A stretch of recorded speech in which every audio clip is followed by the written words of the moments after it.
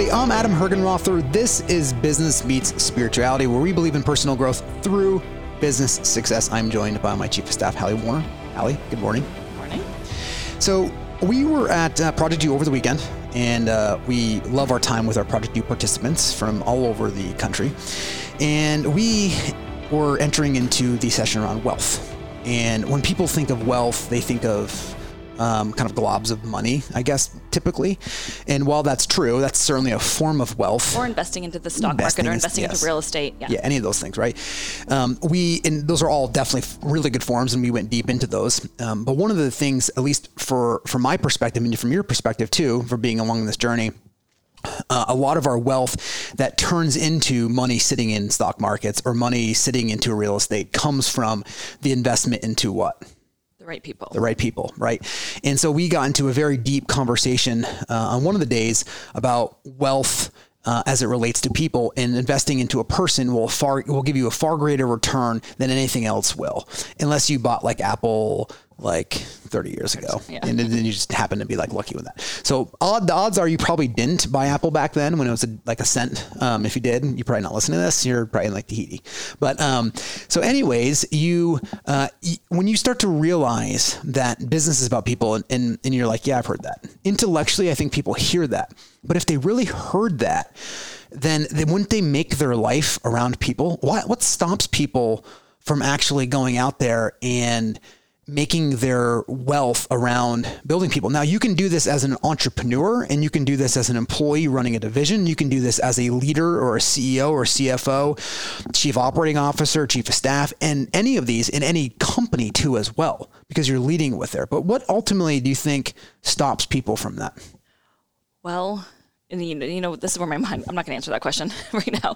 Where my mind went when you were saying that is that it is in the business, but it's also about leverage in any areas of your life. Like sometimes investing into a person is investing into a coach. Mm-hmm. Sometimes investing into a person is investing into a personal assistant or a nanny or something like that. Somebody to mow your lawn. Yeah, someone to mow your lawn. That buys you back time so that you can then go focus on some of the more dollar producing activities, or where your passion and your purpose lie, which inevitably gains more wealth. I was doing a coaching session yesterday with an individual he's got about 50 or 60 people in his organization. And one of the things that I know you and I talk a lot about, but one of the things I said to him, I said, when you invest into the right person, not only do you get time back, but you should actually get money back too. Mm-hmm. And I think people think it's one or the other. And I think a lot of times when people make the decision like, hey, I'm going to hire this person, then they're either going to see a return from them, and they keep doing the same amount of time that they're doing it. I just always approach things where I was trying to literally get every part of a job that I had off of my plate. And so kind of naturally I just started, I'm going to hire somebody to get time first. That was my thing. I think a lot of people go into, I'm going to hire somebody so I can get money. Mm-hmm. For me, it was, I really wanted to hire people to get time. And then what I realized over time, it's time, right? As I realized over building a business is when you actually got the time and you hired the right people, you actually saw a multiplication of your investment into of 10, 15, 20 times what you're investing into the person coming back to you as well. And so then it reinforced the cycle of, hey, I can have both. It should be a twofer, right? You should be able to get time and money back from hiring the right person. Now, conversely, if you hire the wrong person, you lose both of those. Absolutely. You lose time and you lose money. Yeah. And so most people don't set up initially, they don't go through a process like career visioning, which we're getting ready and prepared to teaching. Yeah. Yep. They don't have a process to at least have an increased probability of hiring the right person to bring into your organization. So then they end up settling for somebody that maybe takes, if you made a hire that was supposed to take 80% of your time away from this particular task and somebody takes 15%, that 15% feels so good that they almost don't ever want to give that back up. The number one thing that I see with entrepreneurs, especially smaller entrepreneurs that are leading, call it 5 to 10 people, and they're trying to go to that next level, that's where people get stuck too, right? And it's great. I mean, there's nothing wrong if you want to stay there, but don't get stuck there from a technique that you're using. Because then you're not allowing it to grow. You're actually holding it in a position and then reinforcing that with your mind of saying, I want to stay small, instead of actually saying, let me work on the people that I have in my organization and myself so that I can actually remove it. And if it happens to stay 5 to 10 people, then it does. But let's not limit ourselves to where the business can grow.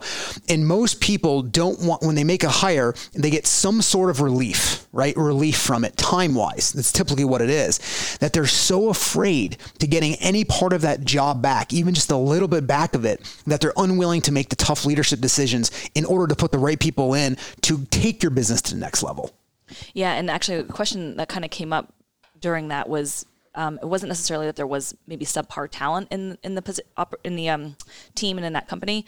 It was that this individual knew they needed talent, but it's like that fear of you call it like jumping the bracket. Like they know they needed like the next level of talent than they currently had in their organization, but there's a huge fear in a couple things. One, obviously, in the money that needs to be invested. And actually, there's a fear of, am I going to be a good enough leader and a strong enough leader to actually be able to lead talent at that level? Yeah. I mean, I think you nailed it there. I mean, I think that's really what the essence of where that question came. I mean, I think that individual runs a lot of employees, right? Yeah. But kept hitting a ceiling to a certain degree. And when that keeps happening, know, even as me as an employee, I don't own the business, but even me as an employee, if I keep hitting a ceiling, I know, well, one, it's either personal growth issue and like need to look at myself and do some self-leadership work, or we don't have the right talent around even me as the employee in order to break through, and not just for myself, but for the company in general. I think I just want to pause and hit one point that you said right there. I think anytime that you're ever hitting a ceiling in your business or in your personal life, you should always go inward first and do inquiry. It's not a shameful inquiry. It's not a, why am I doing this guilt thing? It's a true of, what is within me that's blocking this from occurring? And then the answer may be nothing. But if you always have the habit of going inward first and then inquiring about that, it opens up a vastness to be able to see a different perspective. And what you find is when people go, oh, I went to a class for 2 days, and what they did is they went inquiry during that class, and they're like, I came out and I figured out what I needed to do.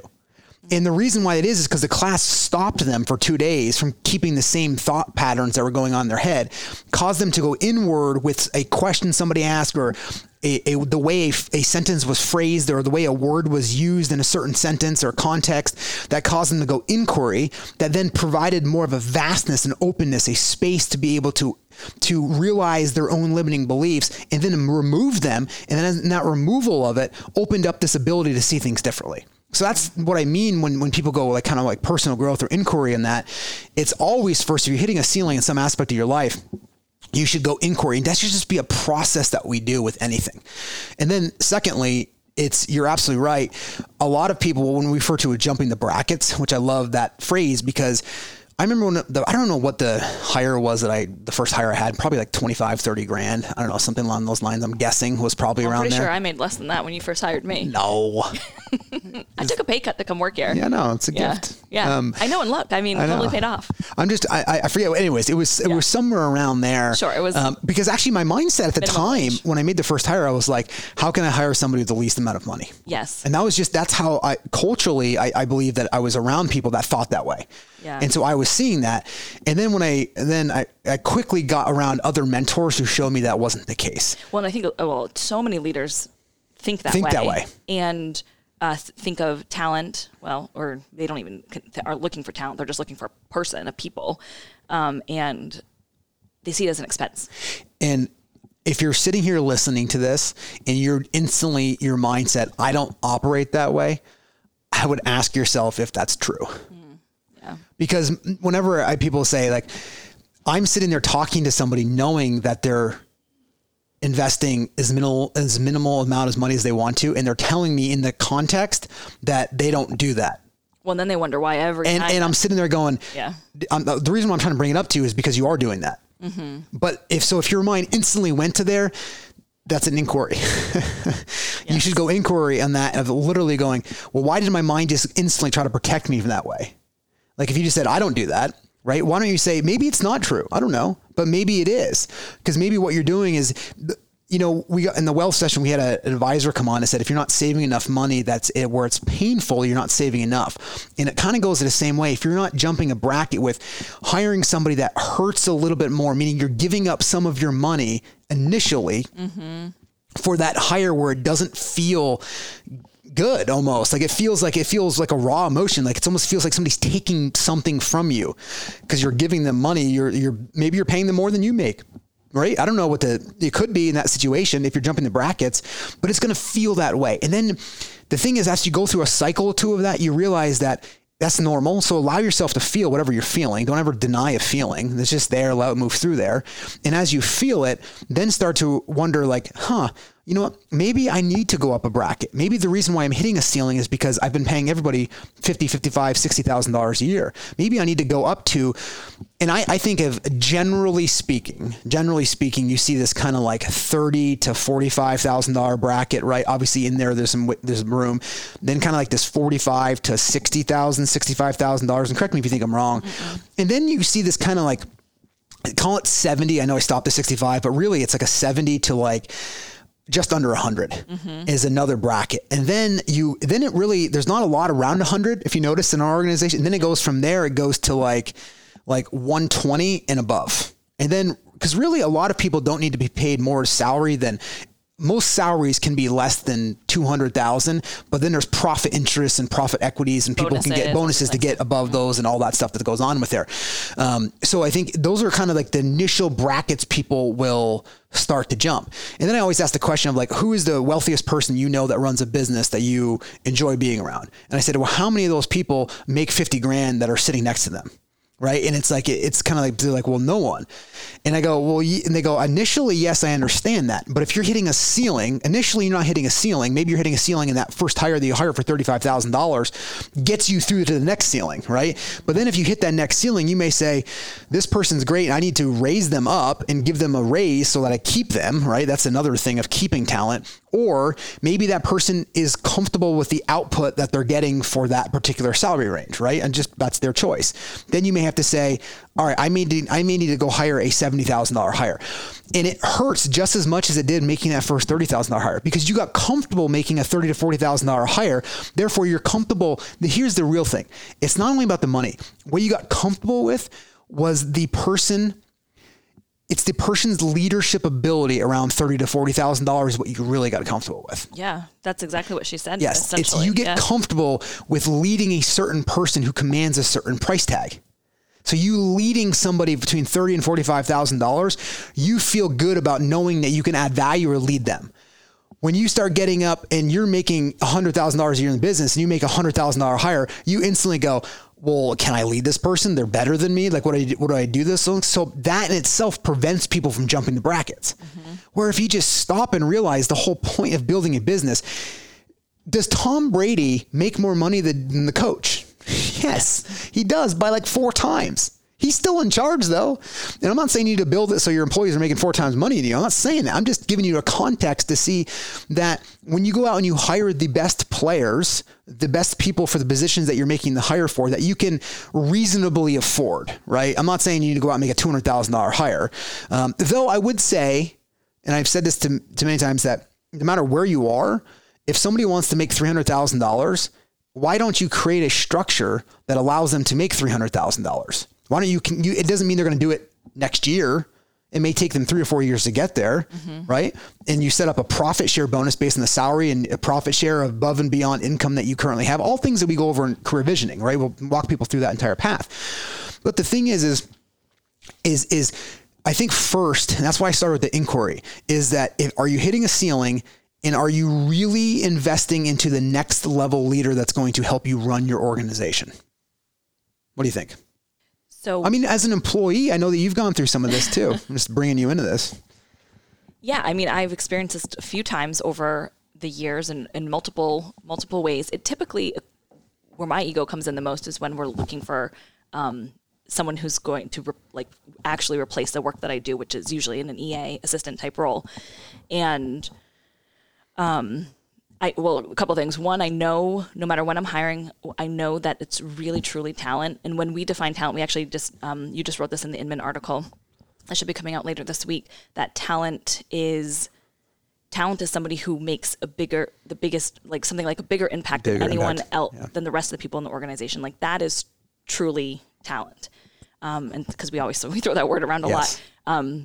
So I know that I really have talent in front of me when they intimidate me a little bit, when they make me a little nervous, and when I'm like, they're better at me at this, and this. Maybe not necessarily exactly what I do, but at the function that I'm hiring them for. That was actually the difference in a recent hire that we made. We made the hire for multiple reasons, but one of the big indicators for me for that hire was there was this little intimidation factor. Like she was uber professional, like knew her stuff. And I was like, she's the one I want next to us. Yeah. And conversely, I've made the wrong hire sometimes, actually a couple of times, when I've let my ego get in the way because I want to be the best. And what I mean by the best, I want to be the best really in your eyes more than anybody else. And I want to be important to you and to the organization. And so if I feel like I'm hiring somebody who might disrupt that, and this has all just been, I'm more conscious of this in the past couple of weeks, really. And I've not made those hires. I've made the wrong hires because it kept my ego safe. Yes. And I'm realizing that is a disservice to me because then I keep hitting my ceiling.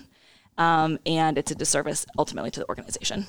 Yeah, well, I mean, and thanks for your vulnerability. I'm sure a lot of people just listen to that and can relate to it. And that's why we go back to people get naturally afraid of trying to lead somebody that's a better leader than they are, or they're living a better life than they are, the perceived life that they are.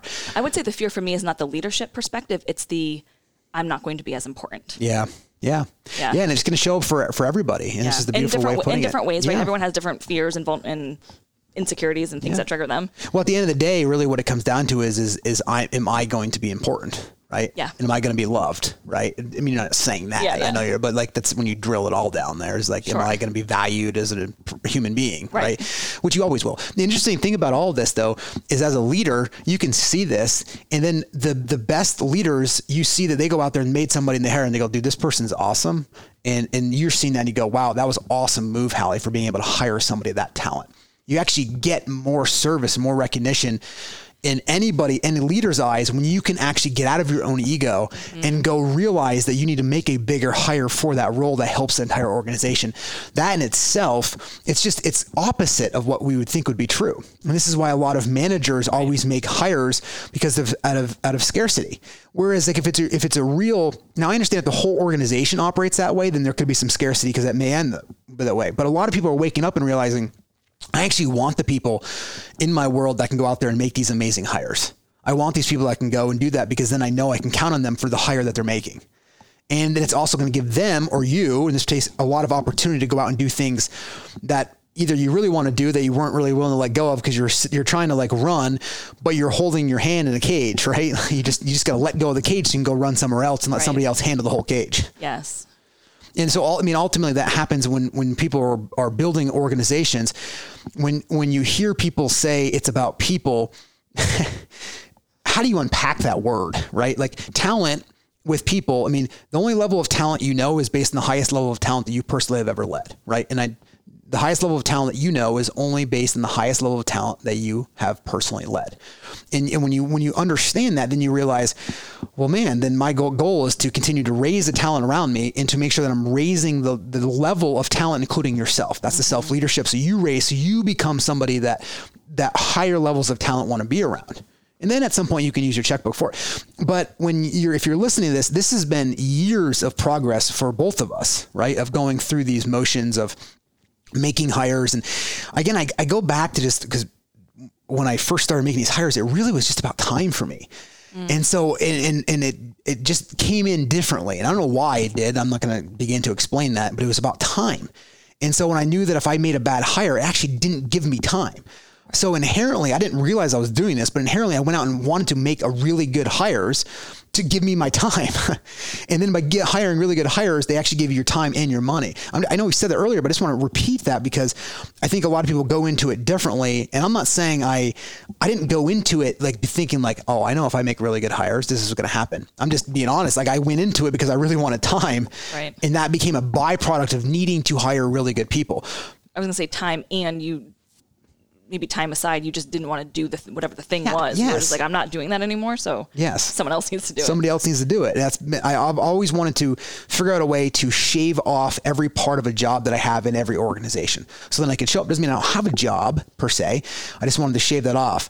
I'd rather even not take salaries from companies so that anybody, even if I own the whole company, I don't want people to think like, well, you own the company, but you're taking a salary from this, but you don't have a job. Right. I just would rather say, I'll take all owners' distributions and live off that, whatever it is. So I don't ever have a job. So you don't ever come to me asking me to do anything. Right. Holding you accountable for some sort of deliverable. Which they should. If I have a job and I'm being paid that, then they should. There's difference. If you have an owner's salary, that's different than having a job salary. And we do this with our expansion teams of like job income, business income. You're going to have a salary from your business income. That's different than having a job income. And for me, I would rather forego the job income, hire somebody, and then only get because people get addicted to the job income and the business income. If you don't ever have the job income, then you only really get addicted to the business income. And then you can make it all about the hires. And so why don't people, so kind of put this into a little context or frame for people, I would literally look at your organization saying, how am I holding this back? Because what you'll find is 95% of the time, there's something you believe, some thought you're holding on to, some egoic level of consciousness that maybe is lower than you think or playing a more role in what you think. Something's holding you back from achieving the next ceiling to get to the next ceiling or break through this next ceiling, which means you're going to have to be purposeful. It's not about just being entrepreneur and hiring people. It's not about just throwing the word talent out there, about throwing the word people around there. It's about organizing yourself so that you create the most efficient you to get the highest output. And then it's about organizing the best people so they become most efficient, so they have the best output. And if you can really layer that together and break through one or two of these cycles, then you're off to the races. Because it's this first little just need to get over go ahead. How do we know they need to do that, and we kind of know why people are not doing that. How do they do that? You have to surrender to the process. I mean, really, you have to just take the chance. You have to take the risk. You have to, and really what I said to our CEOs today, I said, you have to really understand wisdom. And not even your inner wisdom. You have your inner wisdom, which will help guide you. And that means when wisdom coming from somebody else means that there's a model or a system or a pattern of actions that somebody can do that will give me a predictable outcome before I've actually experienced that. Because once you experience that becomes your own wisdom. Mm-hmm. So wisdom is really taking in somebody else's models, systems, beliefs, or patterns of actions, right? And then just applying it into your life, which we're calling taking a risk, right? Mm-hmm. Taking a chance, and then letting that process see it through. And as you see it through, once you see it through, then it becomes your wisdom. Then you can share it with everybody else, which is what we're all doing. We're all recycling the same information, just using a cool way of doing it. That's the whole point of being an individual, is that you have a different way of saying the same thing, mm-hmm. right? That's why it's great you can have the same thesis, and then everyone's going to say it differently. So for individuals, it comes back to, I need to know that I probably need to jump a bracket. That's number one, is most people. And I need to hire somebody that really scares me, that intimidates me, that I'm going to put into this role. And then once I do that, let me experience that. And then you'll go, oh, I get it now. I get it now. It may take a year, it may take 6 months, it may take 3 weeks. I don't know. It's different for everybody. I'm not going to paint a picture of what it needs to happen, but it'll happen once you get it though. Like you're saying, you get it, you go, oh man. Then you just make your leadership about leadership of people. Right. I can't say it any differently. And honing that your hirings and talent finding skills. If you can lead and you can find really great people, you're done. That's all you need to do. It. Yeah. The thing is it's like, people want to complicate business to make it so complicated that they have to think is no wonder why everyone else can't do it. Because we want to complicate it and make it and think that it's so complicated in business. So that's why other people can't do it. Because if it was just that simple, then it would be easy, then everyone else could do it. Well, it's actually very simple. It's very simple. What makes it very hard is that you actually have to be willing to endure, to go through grit, to jump these brackets and face your own ego, face these challenges that show up inwardly. Mm-hmm.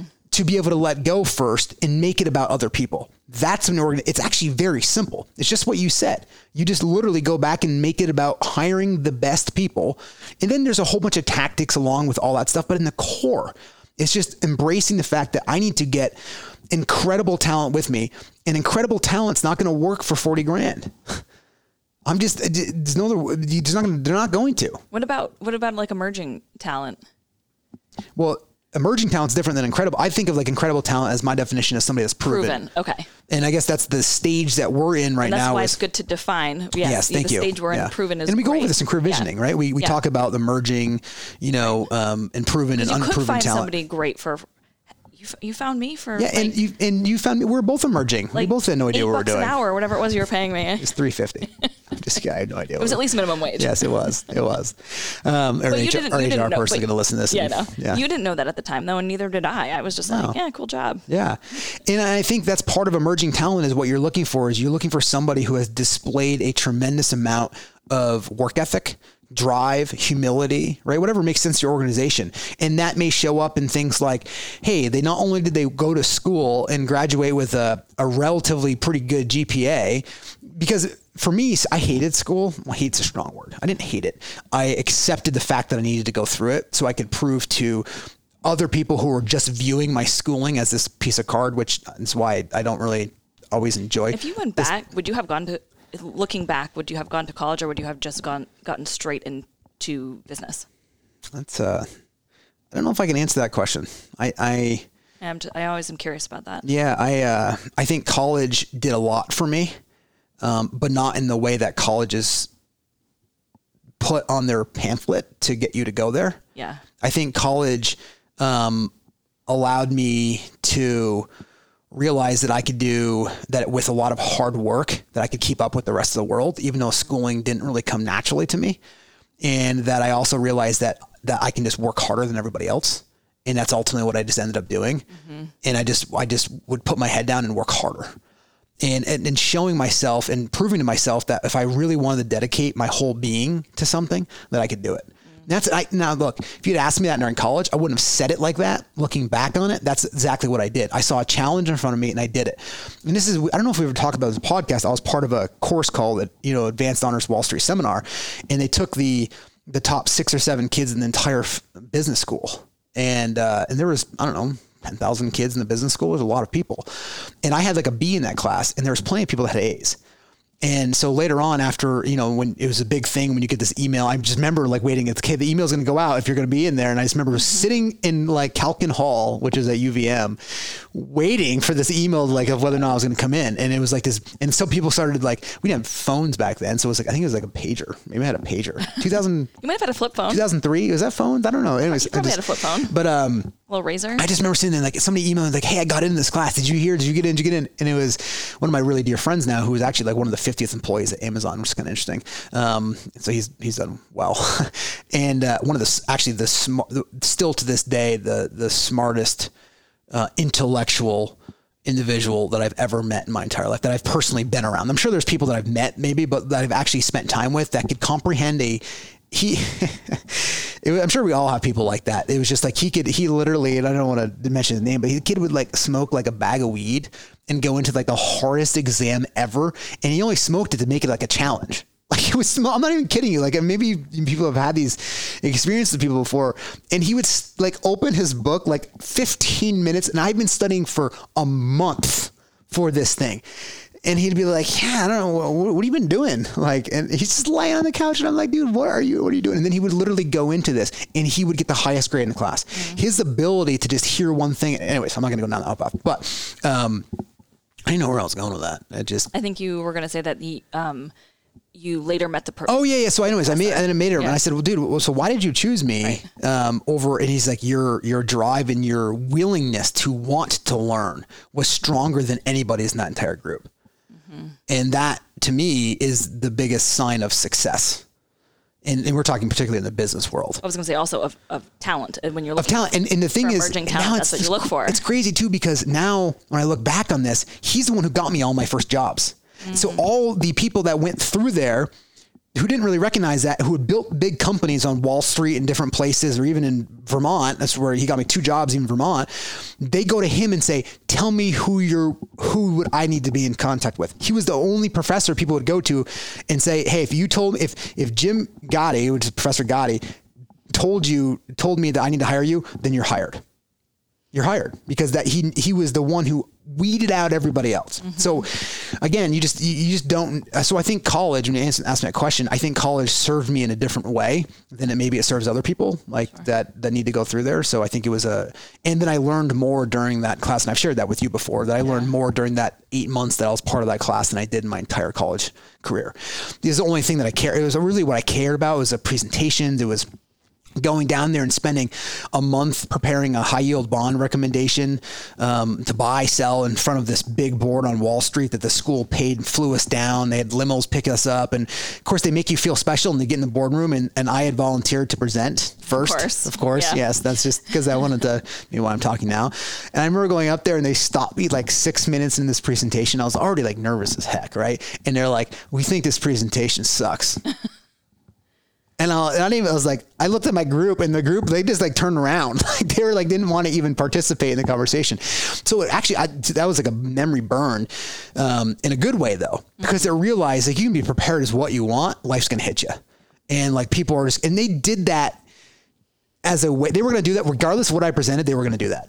Like, and then in the course later on, they tell you that, right? Like after I went, I actually interviewed this group, and they tell you like, hey, you did a really good job in this, but like, it's our job to basically screw with you. Yeah. And like rattle you. Yeah. Rattle you and see how you behave. And so so I learned a lot more about me than I did about learning, context. So you decide, people just decide what they want to do with that. I always think that's interesting. I mean, obviously people who go to school to be, lawyer, doctor, like to me, like obviously you have certain skills that you need to have, but in some more of these entrepreneurial or knowledge based jobs that a lot of us work now, how important really was formal education? If I could, I mean, people feel free to disagree with me.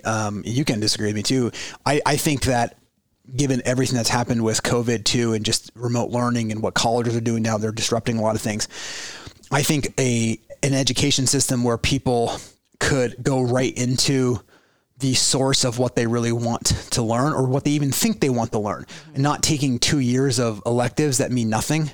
And so I think you could shorten that down a lot and reduce the amount of money people need to pay, and reduce the amount of courses people need to teach. So it just helps that everything, and then go directly into business, right? Instead of taking 2 years of just, literally, I mean, I'm sure we all did. I took 2 or 3 years, even during while I was a junior year, that of courses that I don't even remember the names. I don't remember any of it. It was just, I just paid for them just to get it on the thing to say I got these credits. Yeah. And so if you could just cut all that out, which my wife is doing that right now. Like she's going back to school for a particular, as an MD for a particular,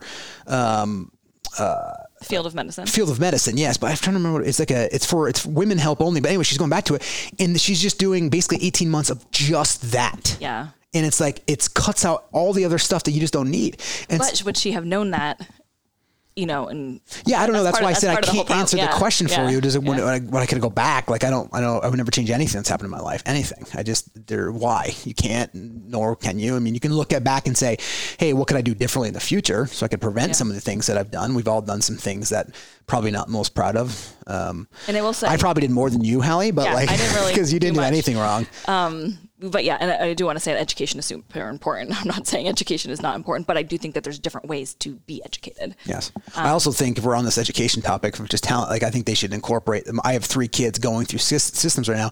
I think there should be some physical responsibilities and teachings in schools. We had an individual who was talking fiscal. Yeah. I think I said physical. Well, that too. But you think both. Yeah. Yes. But the fiscal, financial, yes, absolutely. The financial part training, of this. Yes. And one of our speakers at Project U was like, it's like at best it's an elective in high school. Yeah. It's not even like a part of their core curriculum, which, man, like you get out of high school, some kids go right into it without having any type of manifestation into that. But anyways, so we're off course from this. Yeah.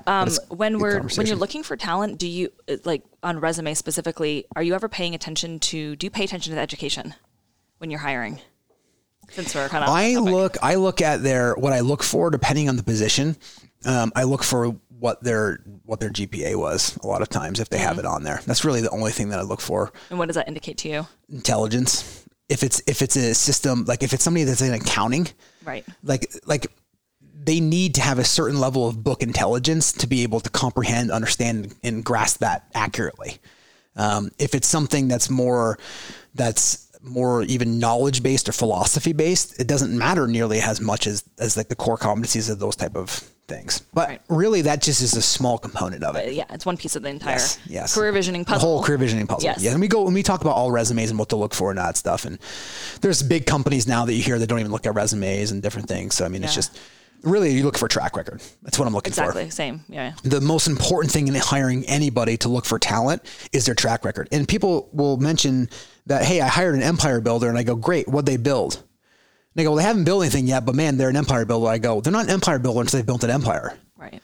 And an empire to you may be something that is larger or equivalent to what you've built, right? Because that to you, that's an empire builder. Because to everybody, if everyone uses the same word empire builder, it just means different things to different people, right? Just like talent. Just like talent, exactly. And so empire builders have only built something that's most likely equivalent to, or maybe just less than what you have built. Not just less than as a person, just less in terms of what they've actually built. Otherwise, they're not really an empire builder. They're emerging, and they could be, but just don't convince yourself that you've hired one and then only looking for the good things that have happened for that. So the couple things that you really need to take away from this is, number one, am I in my own way? Let's do some self-inquiry here. And when I looked in terms of, am I paying people the least or even moderately the least to make sure that I'm maximizing profit, or am I really investing into people with some key hires? Am I going above where it feels good from the side of leadership and from the side of money?